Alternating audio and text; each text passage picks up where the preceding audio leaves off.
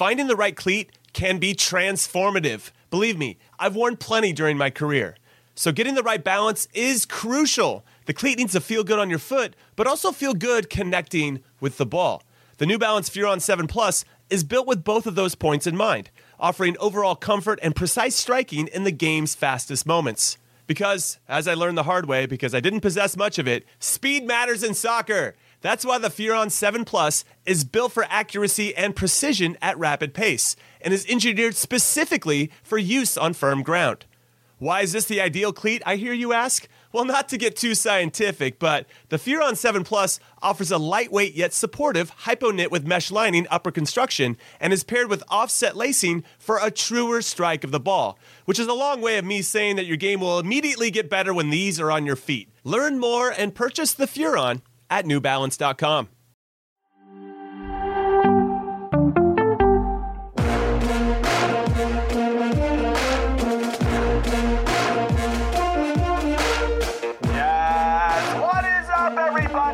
Welcome to Charlie Davies' favorite podcast in Soccer We Trust. I'm Jimmy Cream Cheese Conrad, alongside only Hollywood Heath Pierce today because Charlie Chuckwagon Davies' second yacht apparently doesn't have Wi-Fi installed yet, but I'm sure it will soon. And on today's show, we're going to talk about Landon Donovan making a managerial move, potentially, from the USL to MLS, and some interesting comments made by U.S. men's national team manager Greg Berhalter and how that could impact what players in the national team player pool are deciding to do with their futures this summer as they try to make a late play to get on the World Cup roster. And of course, how that also impacts their involvement in the team in the next World Cup cycle, which definitely has to be on the mind of some of the players. But first, let's do a recap with Heath about his great interview with Mason Mount. So Heath, from my experience, about 10 minutes after I do an interview, I always have a moment of, oh my God, I totally should have asked him that. Did that happen to you with Mason Mount? I mean, it was a little bit harder because you're going through the lens of a club, right? And the club generally want it to be the interview to be woven through the team, right? That's what they're on. They're promoting the club, the team. So I totally understand that. So it was hard because I wanted to really get into, and I feel like we had the best conversation when we were talking about the national team and a little bit more, less the thing that you're in. And Jimmy, you know, when you're stuck in the middle of a preseason, and not stuck, but when you're in the middle of a preseason and everything's going on, you're overstimulated all day long. Maybe you're doing double sessions. You're tired. You're doing media. Then it's not the most exciting topic talking about your team and stuff. But so there wasn't really one particular thing. I just wish that we could have just kind of hammered down on more national team stuff because obviously through the lens and the angle of this show. But he was a great guy, really, really open and fun and down for a little bit of banter. So and we were running on a pretty tight timeline. So yeah, of course. I mean, the guy's a superstar, right? Yeah. So you can only work on his schedule. But I thought it was very cool that in Soccer We Trust got that type of access. And really, that's due to you being nicknamed Hollywood. It's being proven right now. The evidence is there that when your nickname is Hollywood, it's Hollywood for a reason. And that's because we get to book special guests, just like Mason Mount. All right, let's pivot now to Landon Donovan, potentially being linked to... Wait, Jimmy, before we go too far, Hector has a question for you in the comment section that says, hey, Jimmy, why the two intros every video? Oh, well, the two intros every video, one is for YouTube, and the other one is for anybody that's listening on the podcast platform. So I am being told that I got to give you a little teaser, and then I got to give a little bit of a brief pause and let it forward. Because the podcast people that are listening on their platform of choice, make sure you subscribe. If you're listening, follow us on Twitter, ISWT Pod. They also have a different intro. So it's kind of two things at once. We're just playing the game, baby. There's a game afoot, and we're just playing the game. So, Hector, I appreciate you allowing us to give us a shameless plug right now on all the platforms. It's very nice of you to do that and tee us up. Thank you, Heath. All right, now let's pivot to Landon Donovan, potentially going to coach the San Jose Earthquakes, his former club. I was there at San Jose when he came over from Bayer Leverkusen. I picked him up every day to take him to practice. I used to talk to his mom to make sure that everything was going okay with Landon. That's how young he was when he made his move over. Now, obviously, he won 2 MLS Cups with San Jose and then made, let's say, a significant move to a rival, the LA Galaxy, and then went on to win more MLS Cups. The guy, I don't like every other year he's winning an MLS Cup. So I guess there's two things here. Do you think he would consider going to the Quakes? He's 40 years old. He's in his third season as manager of San Diego Loyal. He's also a VP there and you know, very similar to Peter Vermes at Sporting Kansas City, really entrenched in every level. And he's also a part owner, so he's got a little stake in there too. Do you think he wants to leave San Diego to go to the Quakes, which historically hasn't been good, especially with the same ownership group, the Fisher family, to try to work that out? It'd be a big name, of course, but I don't know if I would do it if I was Landon Donovan, with all due respect to the Quakes that are trying to figure it out, obviously. Yeah, I'm interested in this one just because of the fact that he is a Galaxy legend, but I feel the stakes and the hired to be fired role of a manager at the LA Galaxy would probably supersede Landon Donovan's name at a certain point, right? And so it's kind of one of those things where, is it the right fit? Maybe, maybe not. But then on the flip side, Earthquakes are a rival of his, and they've got a lot to figure out still as a club. They've still got to. Now, if they came in and they gave him a long-term contract and they gave him some control and they allowed him to bring in a team and you hired out the right thing that built a little bit more of a foundation, because I feel like the Earthquakes have always been a little bit about, not always, because back in the day you go to the Clash and things like that, a little more of a foundation, but now seem to be about like sort of quick fixes or trying to get to the finish line as quickly as possible, meaning results or a trophy of some kind. And I feel like a lot of clubs, and it's not just about San Jose Earthquakes, are in this sort of next generation phase where it was very much about MLS was about parity. And now you're starting to see clubs build foundations for success. Now, those are cyclical because we're seeing Atlanta go through their first troubles and others, but they could use somebody like Landon Donovan if they're going to give him the resources around him to come in, set up shop, and build for the future. What's the academy doing right now? Because they've got some talented players actually in the San Jose Earthquakes Academy. They've got a number of other players as well. And so if you could start to put all those pieces together towards what the future of the club looks like, the next generation of the club, then it makes sense. But otherwise, if this is a Band-Aid to go, okay, maybe in the next 2 years we can go for something, I don't think that works for Landon. I don't think that would be a smart move for the club either. Okay, everybody, if you're listening and or watching, let us know your thoughts on whether you think Landon Donovan should go to the Quakes, and just maybe add how you think he'll do as a manager overall. Now, with the San Diego Loyal, they are currently in third place this year in the Western Conference in the USL Championship, which is considered the second division here in the States. He has a 30 wins, 23 losses, and 15 draws in his managerial career. I don't know how much you know, Heath, about his managerial style, but it feels very European, where he's just overseeing other coaches that are running training, and he'll kind of jump in when he does. I think he's managing the players. He's kind of sitting on top of the pyramid, as it were. And I don't know, it just feels pretty European. I don't know if I could do that. I feel like maybe I like to talk and I like to get my hands dirty and get in the trenches, but it seems to be working for San Diego. And from what I hear with the players, they really like the way that he's doing his job and how the whole thing is set up. Yeah, I think sometimes, and obviously I want to get your take on Landon to the San Jose Earthquakes as well, and what your actual, like what you think the upside is and what you think the potential risk is. But I think that style could work if you have the right staff, right? You and I both know we've had good head coaches. We've had bad head coaches, probably more. I've had much more bad than good in my personal experiences. Good assistant coaches. I've had more good. Give us the dirt. I've had more good assistant coaches than I've had good head coaches because they can actually have a really strong impact. And I know people talk about like assistant coaches, like setting up cones and putting out the bibs and those kinds of things and jumping into possession when they need an extra number. But they have a huge impact, and I feel like they can be bigger mentors than a coach can be. And so if he's more removed and you have that relationship and that trust, and you have really good technical coaches and really good ones that are efficient with their messaging, good at motivating players, then I think that could work. I just think, again, and maybe actually with Landon Donovan's personality type, it would work better than him being hands-on. I mean, Jimmy, would you like, knowing Landon as much as you do and as much as I do, I don't know, and people do evolve and grow, but I don't see Landon as somebody who's rah on the field all the time, over talking, things like that, or excited, or not necessarily excited, but like diving into something for long periods. Landon, I don't remember that being necessarily the type of player that he was. Maybe you feel differently. No, what I'll say is, and I think you probably did this too, and maybe we even had conversations about it when we were together with the national team. You sit there and you look around the locker room and you think, I wonder what that guy's going to do when he's done. He'll probably be a director of coaching, for some youth team. He'll go back to his hometown and be the local celebrity in the soccer. When I played against Robbie Russell in Denmark, I was like, that guy's going to be a doctor someday. And guess what, Jimmy? I was right.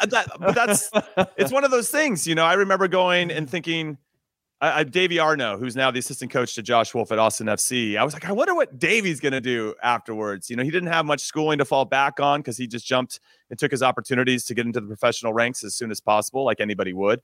And there's a lot of guys like that maybe don't have the education to fall back on, like a Robbie Russell. So I was always like, man, Davey, what I wonder, and now he's finding his way and had a short managerial stint as the head coach of the Houston Dynamo. And now he's with Josh and gaining all this really valuable experience that will serve him well and whatever he wants to do moving forward. So I use him as an example because I just really had no idea what he was going to do.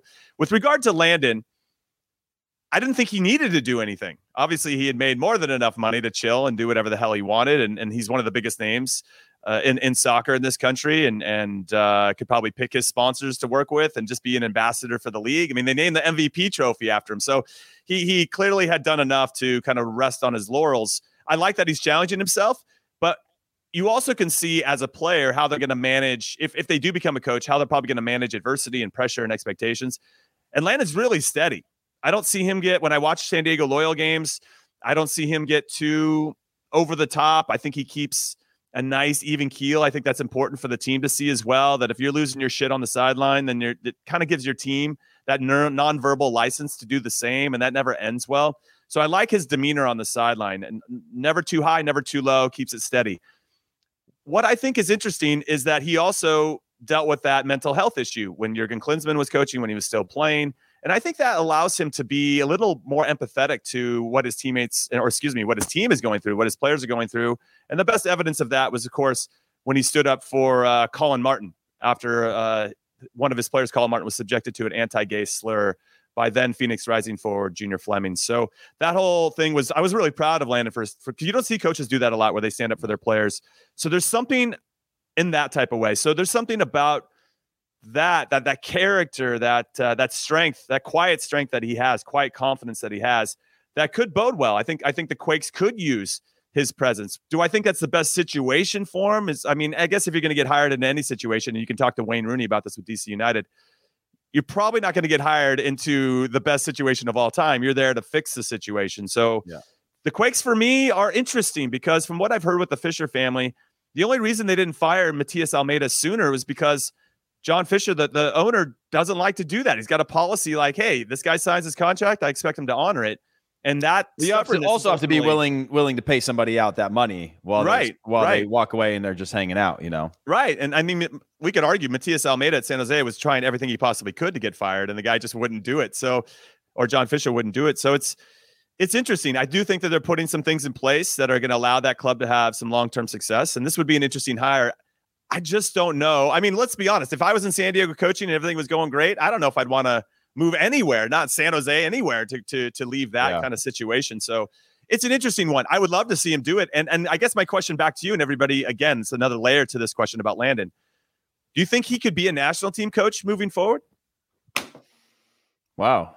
I just lost my light, by the way. Keep going. Yeah. I thought this is the drop the mic moment of just like, boom, end of show. No, I mean, there's just, as you know, Jimmy, when I was doing my coaching license, you quickly realize just how different coaching is. Now you apply the same things as you did becoming a player, which is about reps and getting out there and putting in the time and the work and, having the right mindset, but coaching is very, very different. And there's no reason that Landon couldn't be if he got to that level. But I do think that coaching is one of those things. And there's very few phenoms that we know in Europe, and they get celebrated when they're young stars that are coaching from the coaching standpoint. You need to put in time, right? And again, I go back to this time I was here with Rodolfo Burrell, who's the first assistant of Pep Guardiola. A couple of weeks ago, he was here in Manhattan Beach, and he was telling the story of the day. Hey, 13 minutes in, everybody, we got our first flex of the day. But what Rodolfo was talking about is that before he became the academy director at Liverpool, he was at Barcelona, and he was at the 14s, 15s, 16s, 17s, 18s, just putting in all this time. And now he's the first assistant to Pep Guardiola. And he's had opportunities to become, sporting director and other things like that at pretty good sized clubs. But what he was talking about is this pathway of the coach. And this is where it gets a little bit interesting and maybe a little bit too in depth for everybody. But no way, I'm in. I'm all ears right now.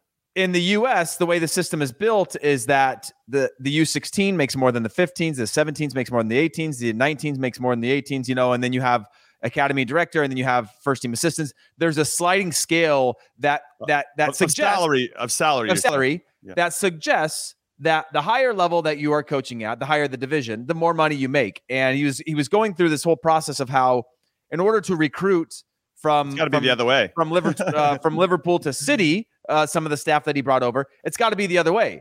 If you want your U14s, if you've got this crop of talent, you've got to pay that guy the right way. So he wants to be a U14 coach, because otherwise they're all skipping the ages to go up to the age group that's going to pay them the most money, but they're missing out on what the player development is like at 14, 15, 16, 17, 18 is very different. How you coach, how you speak to them, how you develop, what the training plans are, all those things. So then they all just skip up to wanting to be as high as possible, as quick as possible, and they miss out on all this learning. And so the point I'm getting to with the coaching side with Landon Donovan is that he's jumped into this head coaching world, and it's in the lower division. He's able to probably be a little bit more hands-on than he would otherwise, right? In terms of the pressure on him, the fact that he's a part owner, the fact that he's embedded in the community, and he's able to learn all those things. Now, whether that's applicable, whether he could bring a team with him to San Jose, whether he'll have the ability or the freedom to build a club kind of holistically, I don't really know. But the situation he's in right now, he's learning a lot about a bunch of different pieces. And I think that's a unique position compared to most coaches who are maybe first-team assistants for 10 years, and then get a head coaching opportunity. And it's probably a little bit different than being an assistant coach. No, I love that you bring that insight into this, because there's something to be said about not skipping steps. And we'll use another one of our former teammates and one of our friends, Ben Olsen, who went from playing for DC United forever to retiring, being the assistant coach under Kurt Onalfo, and then within 6 months was the head coach, and then had that job for 10 years, something crazy. And I think that he missed some valuable steps in the development process in terms of talking to younger players and how you talk to them, probably a little bit different than you talk to your veterans, and how to push the right buttons and to get all that going. I would assume he learned it along the way, but probably looks back at perhaps there was, and like you do with anything, perhaps there was wasted moments that had I had that knowledge, I could have handled this better, or we could have gotten this performance, we could have gotten this outcome if I had a little bit more hands-on experience, right? Yeah, no, I use him as an example. As you know, there are many players out there actually that I've just former players like, dude, how does Ben Olsen just get a job without even having to work for it? And some of it's timing, and obviously his history and legacy with the club and everything that he's done, and it just kind of fell into his lap. We could argue he didn't. I don't remember him winning anything. So it's not like he turned that into success, but. I don't know. It's interesting. And I also like that Rodrigo said that paying the younger coaches the most, because imagine if you and I, Heath, were at our local club or whatever, and we had the U10s. How stoked would the U12 coach be once we handed off those players to him? They would be just be so much farther along. He wouldn't have to worry about, technical stuff. I mean, there would be some technical stuff to refine, but ultimately he could start to get into more advanced tactics because of how far along that is. So I totally understand and get that you should be paying some of the top coaches, and they should be desiring those younger players in the younger age groups because one, well, that's where the money is, but also because it's so formidable. It's so important, because if you have players that already have the technical, the tactical, the understanding of the physical, and then start to work towards understanding how to manage the mental, right? I mean, even that's a huge component of it. It's crazy. Yeah, but you also want coaches who want to coach U12, right? You want coaches who go, I know what a U12 player is going through. I know what their physical limitations are. I know as they start to transition into puberty or adulthood for both boys and girls. I know what they're going through. I know how to handle this. I know how to train them. I know what they're capable of. I know what their limitations are. I know how to push them. But if you're constantly jumping around U12 to U16, and I was doing that in my B license, sometimes I would train with my 12s and 13s, and sometimes I'd go see the 16s and 17s, and sometimes I'd jump in with a session to support something, and completely different expectations, right? And this wide range of, who's more developed than the other. And so I know it's a little bit of a side topic, but you want to get to a point where coaches have played well. Do you ever coach or go out and see college kids, MLS, whatever age, but just a little bit older, and you can see where those kids miss some key development?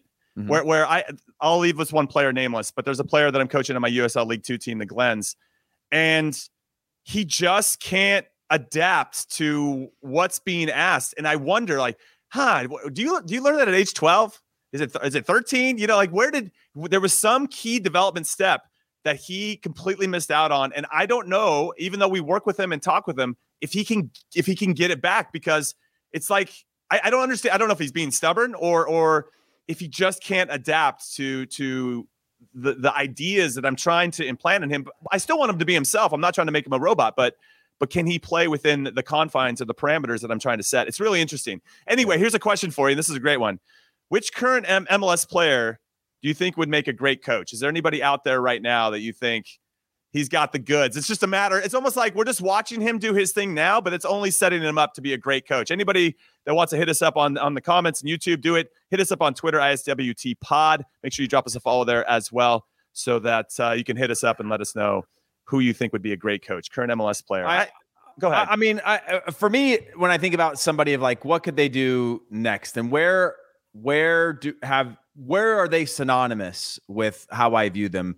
And Dax McCarty's a guy that I'm like, oh, that's a guy that's synonymous with being on the field, right? Signed when he was 18, 19 years old in the league, has been a lifer in MLS, understands all of these things, but just feels at home in a training grounds, right? At home on the field, at home, understanding the banter, kind of almost like raised in the kind of our first generation of players raised in these professional environments that I know he could do TV and he could do other things because he's got a great personality. But when I think about him, when I think about kind of all the tools that he has from a personality standpoint to the experiences and the ability to apply them, he's good at messaging. He's good at interpreting. He's good at digesting information. He's good at sharing information. I'm like, that's a guy. It's just off the top of my head because they're playing against LAFC this weekend. So I'm thinking about him, but he's one that I think is on the latter part of his career that I could see going straight into, a coaching environment and probably at the professional ranks. Not sure about the youth professional environment or the academy level, but he's one that is the top of my head. I mean, it's a great stream of consciousness question. Is there anybody that you have?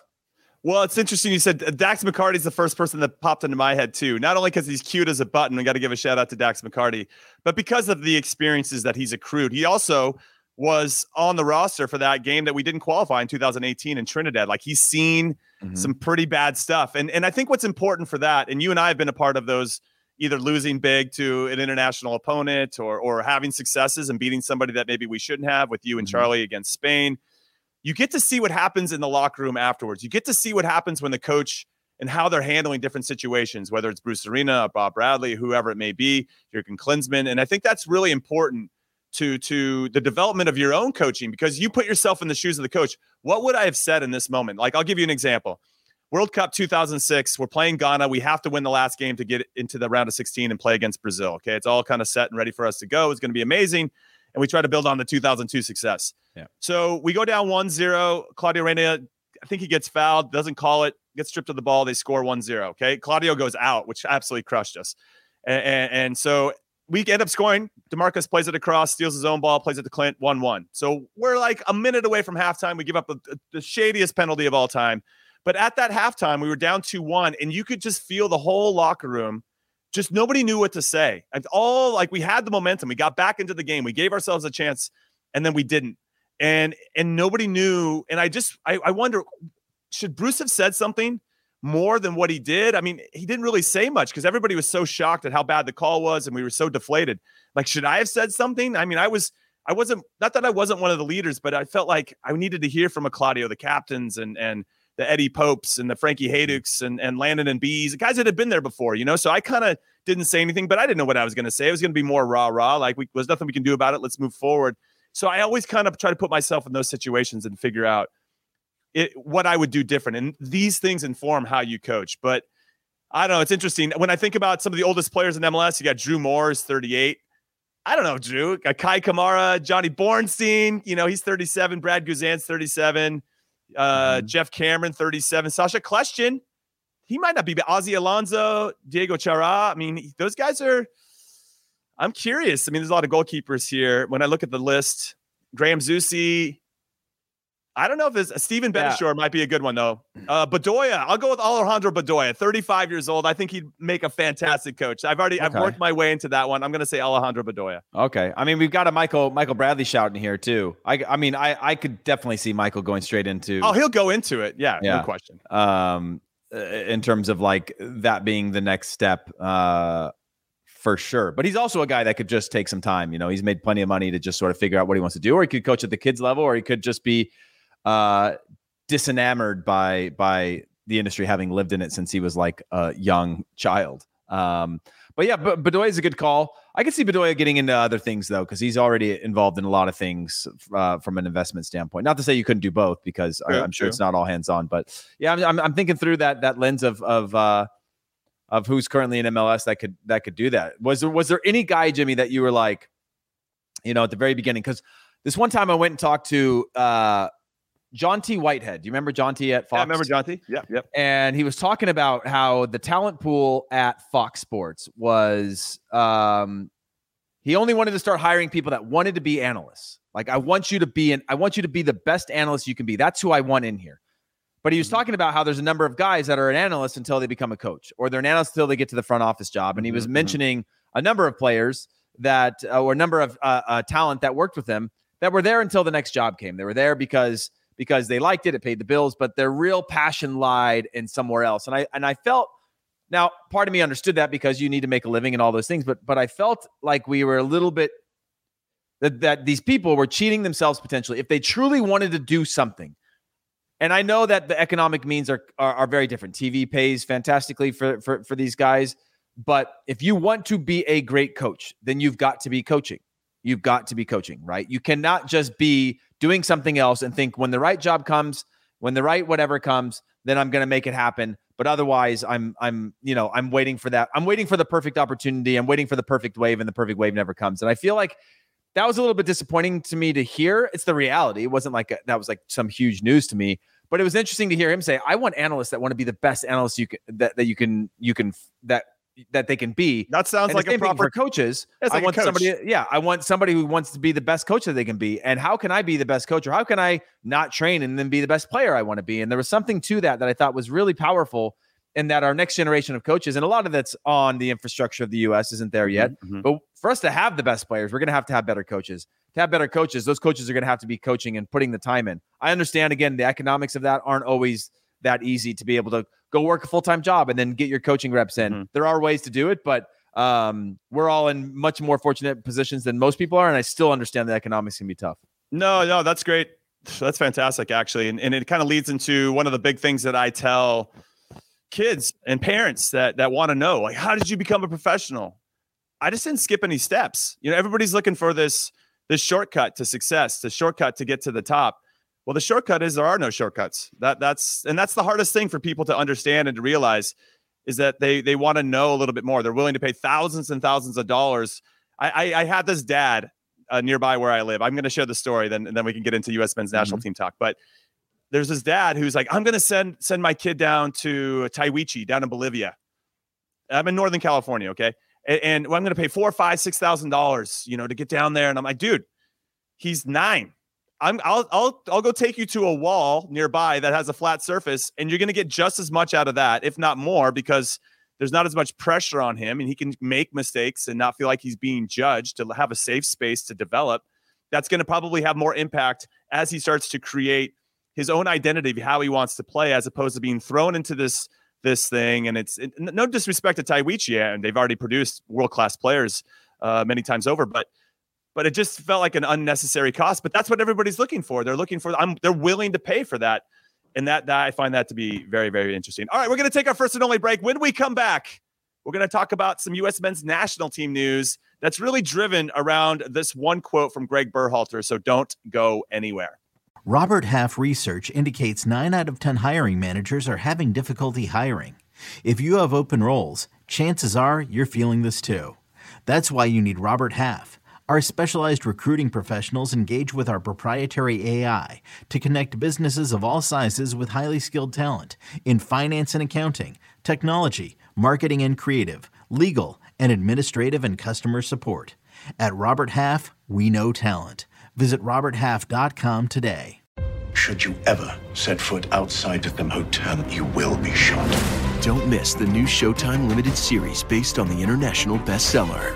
For the last 4 years, I've been a prisoner. Why are they keeping you here? Starring Emmy Award winner Ewan McGregor. This is the brave new world that you dreamt of. Be very careful.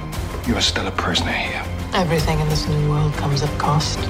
This is still my country. A Gentleman in Moscow, now streaming on Paramount Plus, only with the Paramount Plus with Showtime plan.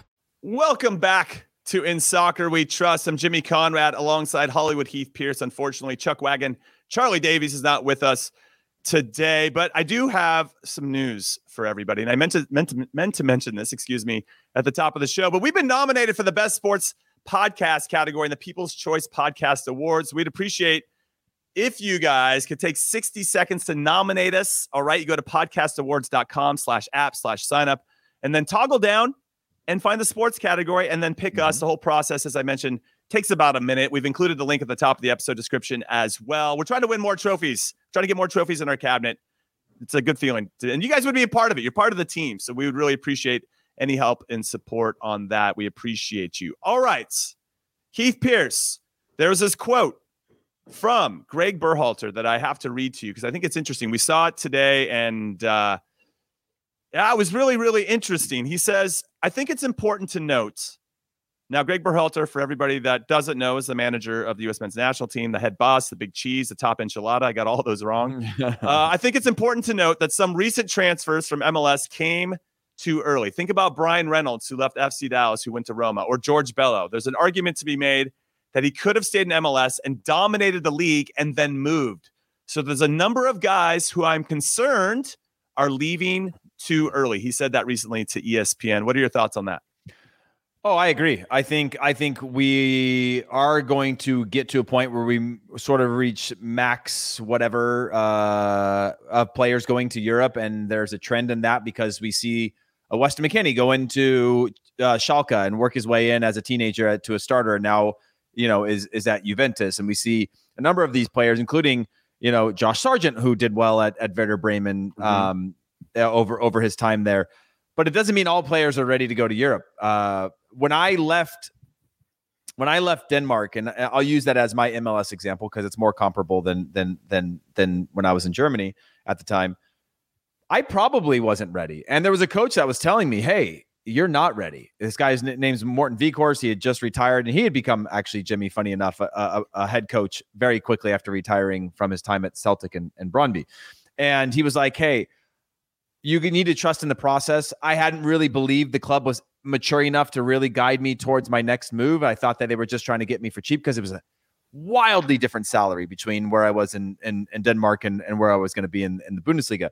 And I probably wasn't ready yet. But for me, you never let a weakness in, right, Jimmy? You don't think clearly when you're a player. You go, me, that guy, no problem. I'll go challenge for that starting spot at Roma. I'll go. Okay, I can play here. I can do that. And so, of course, you never really let in those weaknesses, and that's why you need a team around you of mentors. Now, I think this is no disrespect to agents, but I never had a mentor that was an agent. Never had one. And I was thinking about this the other day. You can't because they're motivated differently than a mentor. Like they're, of course, why wouldn't you move to Europe? Because they're going to get a bigger cut than maybe they'd get in MLS. But I do think agencies should have these mentors. And they should have these where players can have somebody they can talk to on a regular basis to guide them, to help reset. And, there's mental health coaches and sports psychologists and all these things that are important as well.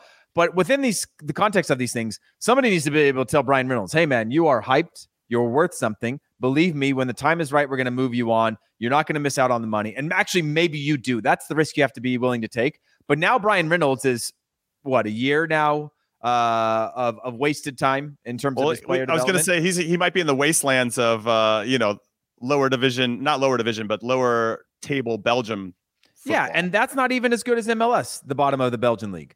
And that's a problem. Now he's stuck there. Yeah, he has the freedom to move a lot easier than MLS because the problem with MLS, and they're starting to reward these players now, is you'll get the salary Jesus Ferreira's gotten. I think Brian Reynolds probably would have gotten a new deal worth something. But there's still the salary cap structure that you wouldn't necessarily want to pay a right back $750,000 to stay in your league who's a teenager. So you move him on, you get the money, you reinvest it into the academy. It's a good system for FC Dallas. But for Brian Reynolds, he went to a massive club. Where was he ever going to fit in for a player that green? He wasn't like some phenom in MLS. He wasn't killing MLS.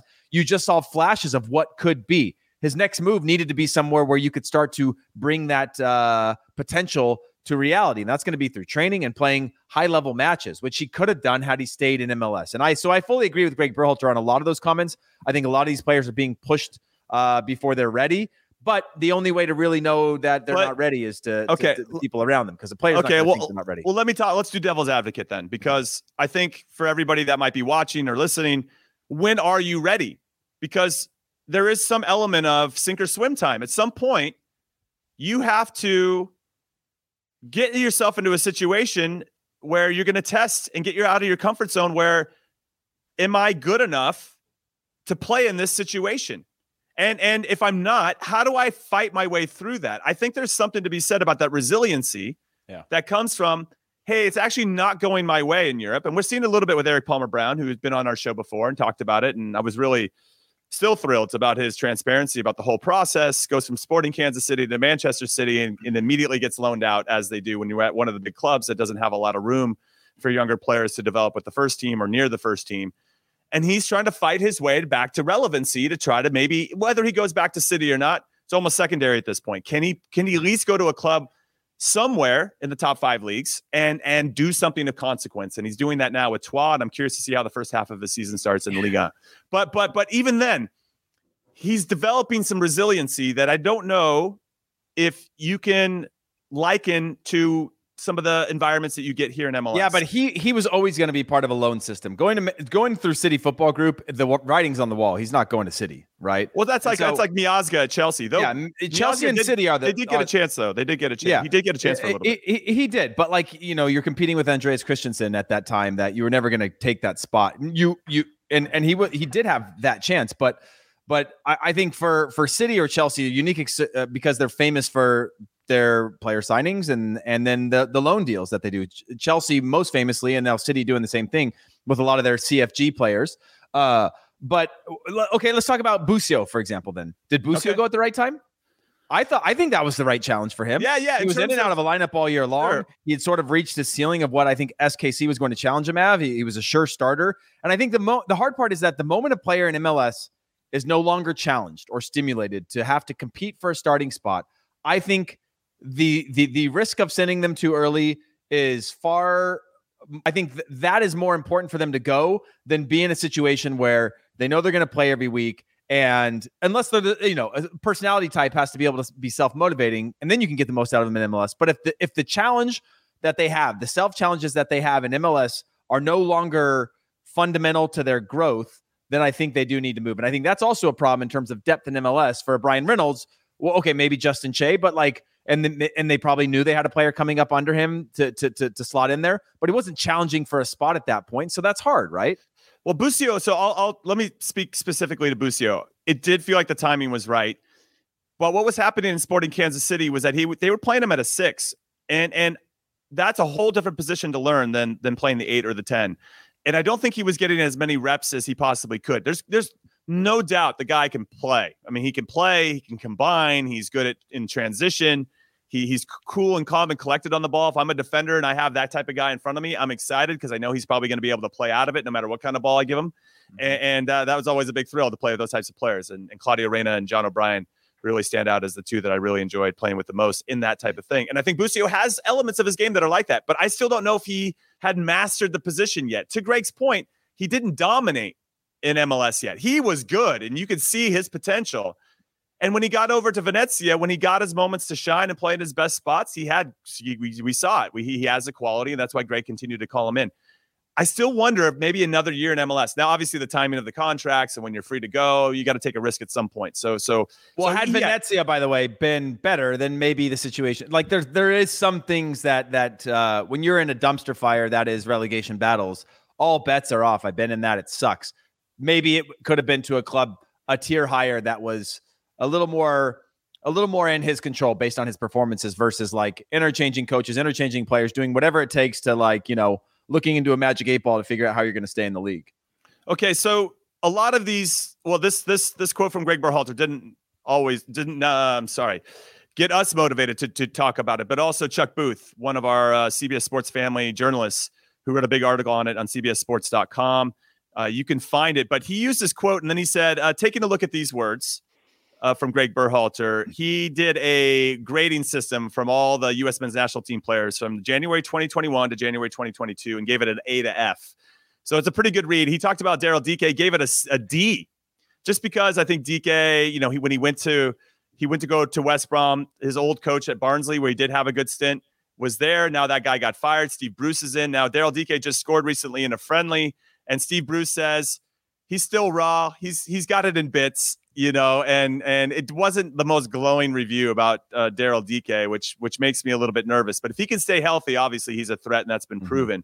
But a D is pretty strong. Brendan Aronson, he gave an A. That's pretty obvious. I think there's an interesting course that Brendan Aronson took with going to RB Salzburg, which felt like a nice stepping stone. And we see a lot of South Americans go to Portugal first before they kind of get into a top 5 league. And I think Brendan Aronson had a similar course there. I'm curious to see if his brother Paxton will do the same. Josh Sargent, he gave an F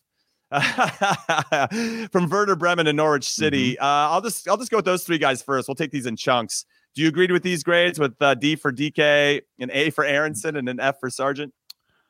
I mean, I think we aren't that impressed with the move to a championship for any striker now that's in our national team pool. I think the injury hasn't helped him either. The problem also in the championship is that you can have things in bits and do really, really well, especially if those bits are physicality, your ability to score goals and be busy in a box, and you're not necessarily honing or shaping into a star striker for a national team level. I think you learn a different type of soccer in the championship than you do in the Premier League. And so I can understand that. I liked the move to the championship because he did so well. And it is a testing ground that had he done well or had he not been injured and been able to put in these performances, that could lead to something bigger for him down the line. Now, I've never really thought DK had a huge upside. I think he has a lot of tools. But in terms of like how you compare him to Ricardo Pepi, I'm like, there's not really a comparison to them in terms of being strikers. But DK could catch fire and move to a bigger club. So I feel like that was maybe a little bit harsh of a grade for him. Okay, but Daryl DK was relatively irrelevant over the last 12 months, right? For a number of factors. And so I can understand why you've dropped down. But Sargent as well, like that to me was like, that was an early 2000s move for an American player. Do you think it was just the pull of the Premier League? That why Sargent left? I mean, obviously going from Bundesliga 2 when Werder Bremen got relegated to going to the Premier League where, probably Norwich, all in all, even the bookies are like, they're going straight back down. But there's that. I mean, I remember Benny Fallhaber did it when he went to Derby, and then Derby had like the worst season in Premier League history. And he said it was like the worst experience of his life. Yeah. I mean, what I think is interesting, here's my question then. Let's rephrase this one for Josh Sargent. Do you think he became a better player by that whole Norwich City season and where he is now playing in the championship? I think if he's learned, he's got, if you mark it as a year, learn something. If he left now, I would say he became a better player from it because he's going to learn a lot during that year. Now, would I have liked for him to be in a Bundesliga environment for another year that was challenging? Yeah, but if he was going to go to like a Arminia Bielefeld or something like that, no, I don't think I think the situation he was in, he's going to learn a lot. Now, if he stays there for 2 years, then I'm like, okay, now you've wasted 2 years. It's kind of like this. You get a little window for his age to be able to learn something and gain some valuable tools of like fighting, scrapping, the mentality that you have to have, the things that come out of the stresses of being in an environment like that. But if he stays there again for another year, then I'm like, nah, time wasted. Okay, so the benefit of hindsight, do you feel like not just the people that are on social media around the U.S. men's national team, but the coaching staff, if he had stayed in the Bundesliga 2, because in his first game for Werder Bremen, he scored 2 goals before he left to go to Norwich. Say he stayed in the Bundesliga 2 and helped Werder Bremen get promoted back to the top flight. How much more momentum? I mean, he might have had 15, 20 goals in the second Bundesliga, and everybody's like, Josh Sargent's the guy. And now look at, he led Werder Bremen back to it's really interesting how things can get spun. But because he had a positive experience, because he went out there and performed in a tough environment, got results, and helped the team. He led a team to getting back to being promoted. I wonder what that would have looked like for him on a personal level and his standing within the national team if he had just stayed and kind of saw it out with Werder Bremen. Oh, by the way, there's a good shout in here from Meg Durr. Hoppy, worst transfer of last year. I don't disagree. I mean, he was injured for most of the year, but like... Yeah, he got an F here from Chuck Booth as well. That was another one where it was a lot of hype. And he's actually a player I was really excited about. But again, you talk about bits and pieces. He's about as raw as they come in terms of like a polished product, but that energy and that fight that he has was pretty invigorating for the national team when he was doing it well. But Sargent, yeah, I mean, second Bundesliga could have been good for him, but there's so many factors that go into this that they might place him on the transfer list because they know they can get money for him, right? When you go down, then you go, well, we've got to shed some weight here and keep some of our tools that we think will get us back up. and move some of the what we consider dead weight or surplus to requirements here. And so there's a lot of factors that they could have leveraged that and been like, hey man, you're on the outs with us. We need to move you. And then you go into the world of transfers and who can afford it, who can pay for it, where should I go? And then you get kind of stuck. It's not always as easy as being a good player. You get options or you get to stay and play, right? There's a lot more factors that go into it, especially a club that's in a bit of peril, which Werder Bremen were getting relegated. The size, I mean, when I was in the Bundesliga, Werder Bremen were a Champions League club every year. They were averaging 70 points a season. They were massive. Mesut Ozil was coming up through the ranks there, but they had big national team players playing for Werder Bremen consistently. And so for them to go down, that's a massive failure. So you can understand what the club was going through, that they're trying to change things around. But I mean, to go back to the original point with Greg Berhalter, I agree. I think that it's always going to be this pendulum swinging, right? We went from being like selling no clubs, all players stay here. We're not a selling club, to being like sell everyone. And I think it's going to swing back again to being a little bit more balanced, to selling players at the right time to the right clubs. I actually do think, and this is a great one, Jimmy, is look at Paxton Aronson. Mm-hmm. Doesn't play for the Union, but somebody wants him, right? And so this is another... Same with Caden Clark with the Red Bulls. Yeah. I mean, even though he signed with RB Leipzig, he doesn't play for his club team, but does well for the U20s. And so you wonder, like, what is the right situation for them, right? And this is a different conversation because Paxton's not playing, so you're measuring that versus going to Salzburg, which he's linked to. Is that a better move for him? Maybe Salzburg's definitely going to have much more of a reason to play him and develop him than Philadelphia Union, who have got a good team. They're close to top of the league right now. They've gotten a lot of draws, but Paxton Aronson or the young players in the Philadelphia Union, even though they have this strong academy, are not being used in the way that you would think they would in this situation, or given the club's sort of philosophy. Gavin says he wants Paxton to join Leeds. Let's tap the brakes there, Paxton. Gavin, excuse me. I would say with Paxton, he has the benefit of his brother kind of laying the foundation of what people should expect from an Aronson. And he's already shown it. You can see it in the U20s that he's got that same type of drive and ambition, and they see the game very similarly. Obviously, he's going to have a couple different components to their game, but I'm not saying that he's a known quantity, but even if he's not playing for the Union, I think you kind of have an idea of what he's going to be about, given that how they both grew up. So I think his brother has done him a service. Now let's talk about another player that you mentioned that also got an F from Mr. Chuck Booth. Chuck Booth just throwing out the Fs like no big deal. Hoppy was one of them. Who was the other one you said? It was Matthew Hoppy, Josh Sargent, and this last one, Ricardo Pepi. He gave an F to Ricardo Pepi. Yeah. And, obviously, as Chuck says, his struggles are well chronicled. They had teams like Wolfsburg and Atletico Madrid were inquiring about Ricardo Pepi, and the guy was in a great run of form. Ajax and Hilarious left, and I mean Ajax is always going to have a pipeline of good young stars, but at least you're in a stable situation where you go like, I'll go punch for punch with anybody. Like that self-belief has a lot more value in an Ajax system than it does in a relegation fighting Bundesliga team. Well, let's catch you up on what's happening with Augsburg. They fired their coach and they brought in, his name is Enrique Maaßen. Or Mabin. I'm doing my best here. It's kind of the weird German B. Oh, Maaßen. And Maaßen. Okay, so I was right the first time. Enrico Maaßen. And his last job was coaching the Borussia Dortmund reserves. And he did it well. They actually gave him a contract until 2024, but he jumped. And they gave him a bigger and better contract because he was doing so well and got them promoted to the third league, 3 Liga in Germany.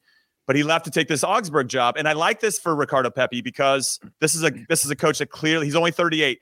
This is a coach that clearly knows how to work with younger players. And I think that's going to be do a great deal of good for Ricardo Pepi in a lot of different ways. But also they just got rid of Gregoritsch, who was like their number 9. He could play underneath as well, but he led the team in goals last year for Augsburg with 9. He's gone. And he's going to Freiburg because he wanted to get a little taste of Europe. Freiburg wanted him a couple years ago, and now he's had the chance to do it. But they made a straight swap.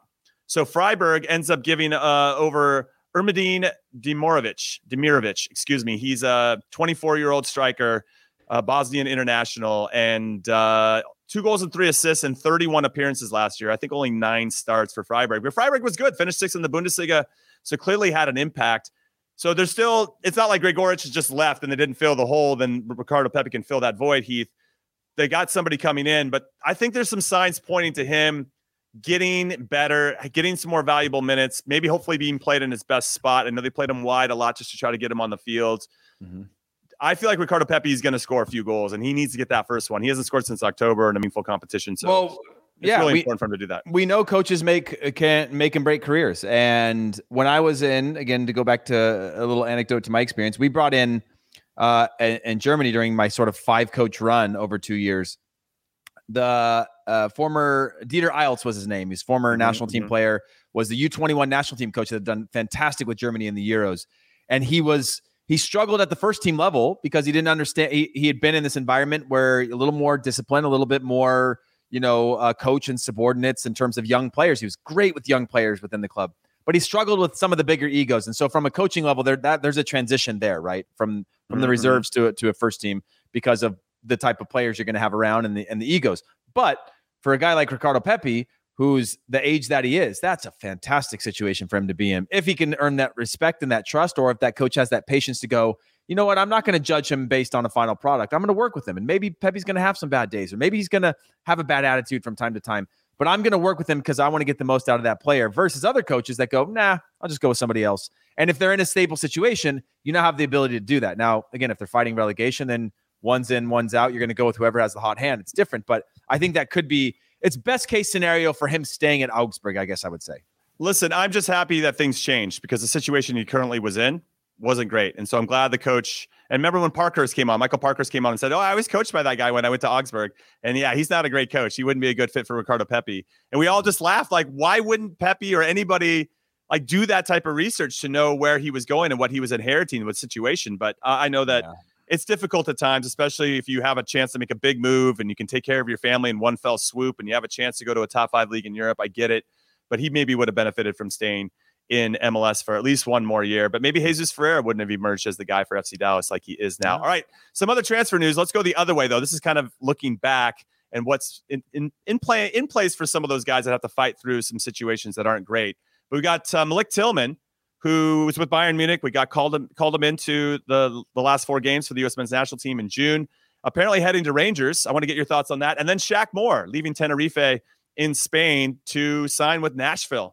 I thought that was a pleasant surprise, and kind of, I guess in some ways, I wanted to ask you about Greg Berhalter's comments in different ways. Like, now Brandon Vasquez crushing it, 10 goals and 4 assists for Cincinnati. You have Jeremy Ebobisi's got 11 goals and 1 assist for the San Jose Earthquakes. Both not selected for the All-Star team. They got selected to the All-Star team. Both of those guys did not get selected. Did not get selected, which is weird, but not weird when you think of the big names that are in. Yeah. But you have those 2 guys that are kind of doing what Greg Berhalter is saying is stay in the league and dominate the league, and that could give you a better chance. Maybe that's intimated. I'm kind of putting words in Greg's mouth there, but interesting thing. So you got Shaq Moore coming to Nashville, coming back to MLS to get some minutes. We'll see if that helps him. Maybe playing next to Walker Zimmerman is an added benefit in that regard. What are your thoughts on Tillman, Shaq Moore, and then give me a little bit of insight on Brandon Vasquez and Ebobisi, who've been blowing up. And do you think they have a real chance of maybe sneaking onto this roster?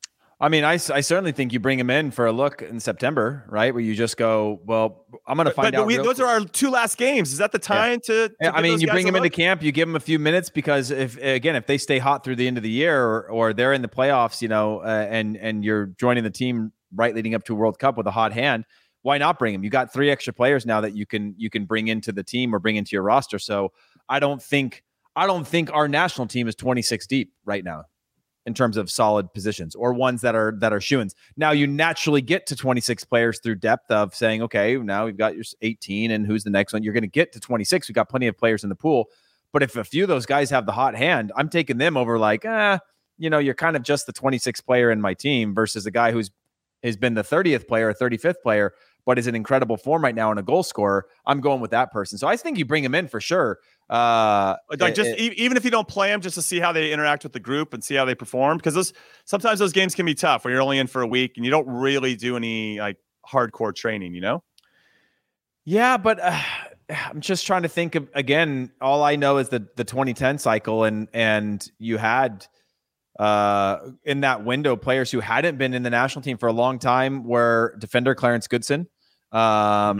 Attackers were, again, Robbie Finley, Edson Buttle, and Hercules Gomez, part of the national team pools for a long time, but weren't like key to the qualifying process, weren't key to that, and were important parts of the DNA of that roster, and almost ones that you knew Robbie Finley, a little more surprising, but Edson Buttle in the form that he was in, and Hercules Gomez, you're kind of like, they're definitely going. There wasn't like, when they were coming up with the roster selection of 23 out of the 30 players of us that were in camp, they weren't two players that I questioned whether they'd make the team because of what the potential value could be in the closing minutes or stoppage time or in the second half, or you deplete yourself on the depth chart through injuries or whatever could happen. It made sense. I don't know. What's your take on those players coming in and again, staying in the league? Do you think it's actually as valuable as Greg says, or do you think these are examples of players that are probably not getting the respect because they stayed in the league instead of going somewhere else?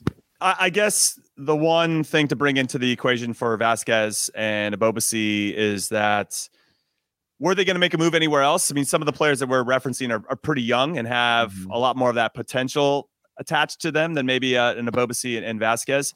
But to your point, and based on history in 2010 in particular, when Bob took those three strikers that were just hot hands at the right time. And when we mentioned it with Greg, we've talked about this before and I had an interview with him. He said, well, all three of those players that you mentioned were all strikers. So it bodes well for those guys if they keep scoring, that they're going to maybe get a look. And let's not be naive. This is not just for our national team, but for national teams around the world. We're going to have a significant injury. Like somebody's going to be out or two that aren't going to be a part of the World Cup, which is going to be, we already lost Miles Robinson, which has been pretty impactful. I would say three players, Jimmy, 3 players from now that we expect, whether it's from injuries, form, or otherwise. Isn't that crazy? God, I can't even wrap my head around which 3 players that are going to be. And I don't even want to get into it right now. I mean, Oguchi Onyewu shouldn't have gone to the 2010 World Cup because of how injured he was, but he went. But that was a player that we were like, oh man, that's a big name player. Right. I mean, he was still sort of in rehab and like hobbling around at our. Yeah, he wasn't 100%, not even close. And he went because you use a spot hoping that this guy who's been so big for the national team could come in and figure it out. But generally speaking, that was one that could have dropped out. Steve Cherundolo dropped out of a World Cup, and I think Frankie Hayden ended up going. And you look back at history, and there's a number of guys. A lot of those stories happened in like the pre-camp, which is crazy. Right. Well, Chris Armas ducked out of 2002, and Pablo Mastroianni jumped in, and then all of a sudden Pablo had a great game against Portugal, and everybody's like, "Who's this Pablo Mastroianni guy?" You know. But if you think about that's what happens. Yeah, 20 to 30 games from now, it's part of the game. So you might lose 1 or 2 players, or you might, which is intense. Something. And it could be a simple, Jimmy. We're not talking about ACLs. It could be a hamstring. Right. Hamstring. 6 weeks. Right. You miss the tournament. Right. You come back right after the tournament. You go and you continue your career. It doesn't have to be some sort of like 6-8 month out major injury. It's the timing of things. You pull up. And I don't know if I can emotionally handle any of our big players getting hurt, but we do have a penchant for whatever reason with this young team that we do have some guys getting hurt quite often, more often than I would like. All right, with regard to Shaq Moore, I think it's a good move for him. If he wasn't going to get minutes, if he couldn't find a team to get into maybe La Liga itself, maybe didn't want to swim in the waters of La Liga 2, gets himself in a team that's next to a national team defender in Walker Zimmerman. They play a good style of defense in particular. He'll be able to get forward. I think it'd be a nice addition to Nashville. And then with Malik Tillman, with Joe Rebo leaving Rangers, I think that opens up some space in the middle of midfield for him to potentially fill that void. I mean, I think he's going to obviously have competition, but Gio Bronckhorst is a great coach. I like what Rangers did and almost got to become champions of the Europa League. So there's something there within that team. And when you have that type of success, of course, bigger clubs are going to come in and poach your best players. But that could be a good spot for Malik Tillman to get in there and hopefully be trusted in a meaningful way to get some responsibility from a coach that knows what he's doing and obviously has plenty of experience from playing himself. So I think these are all good moves for these guys. They seem positive, and hopefully they can turn them in to something very special. All right, Heath Pierce, final thoughts before we let everybody go here on In Soccer We Trust. And we appreciate you. If you're still listening, that means you really, really love us. No, I mean, my final thought is that you look at a Shaq Moore and the clubs that they're in, 99% of the clubs around the world, take out the Champions League clubs, and the top Champions League clubs have less resource, have worse facilities, have worse infrastructure than what Major League Soccer has to offer. Now, if you're a good young pro and you're coming in, Shaq Moore's 25 years old, he's going to come back into a situation where he's going to have access to medical differently, access to a training room, access to facilities and resources and things that you didn't have before. In terms of being a top level pro and taking care of your body, it's the right situation to be in. And so while the risk is differently when you go to Europe, the infrastructure and all the tools that you have to be the best player you can be are far greater in the MLS off the field than anywhere else, plus the quality of life. It's really hard to turn down. So I get it. Yeah, and my final thought is for the U.S. women's national team, everybody, they got to the final of the CONCACAF W Championship. They're taking on Canada We haven't lost. I'm speaking as the U.S. women's national team. We haven't lost since we lost to Canada in the Olympics in the semifinal. We got the bronze medal ultimately, and they got the gold. It's time for revenge, and that game is happening on Monday night. Make sure you take some time to watch. It's going to be on Paramount Plus, and it's at 9 p.m. Eastern. So I just want to give a shout out to our ladies, and hopefully they can do the business and get the revenge. All right, also, we're done. Jimmy, wait. Shout out to our broadcast team down there in Paramount Plus as well, sitting out there in the sun. I saw those umbrellas with them. Woo. They are sweating it out on location, which I think is a great commitment to the sport to have the broadcast team on location for this tournament. It's awesome. So all the best. Yeah, it's great in so many different ways. Make sure you support the ladies. If you're from Canada, make sure you support your ladies as well. It's going to be a great game between two teams that haven't given up a goal in the tournament so far, all the way to the final, haven't given up a goal, both Canada and the U.S. women. So it's going to be a fantastic game because we know that goals are going to be scored. It's going to be tight, but it's going to be a lot of fun. Make sure you watch that. And thank you for listening and watching In Soccer We Trust. We will see you next week with 3 exciting episodes like always. So on behalf of producer Des, producer Alex, Charlie Chuck Wagon Davies, who isn't here, he's playing hooky, Hollywood Heath Pierce, I'm Jimmy Conrad saying goodbye. We'll see you later. Jeremy Renner returns to Paramount Plus for a brand new season of the original hit series, Mayor of Kingstown. My job is to create a balance, avoid a war. From executive producer Taylor Sheridan, co-creator of Yellowstone. There's some new players in town, and they brought the plague. And Antoine Fuqua, director of Training Day. I know it's always been a war zone, Mike, but this is next level. The Mayor is back in business. Are you warning me? You're going to find out. Mayor of Kingstown. New season streaming June 2nd, exclusively on Paramount Plus.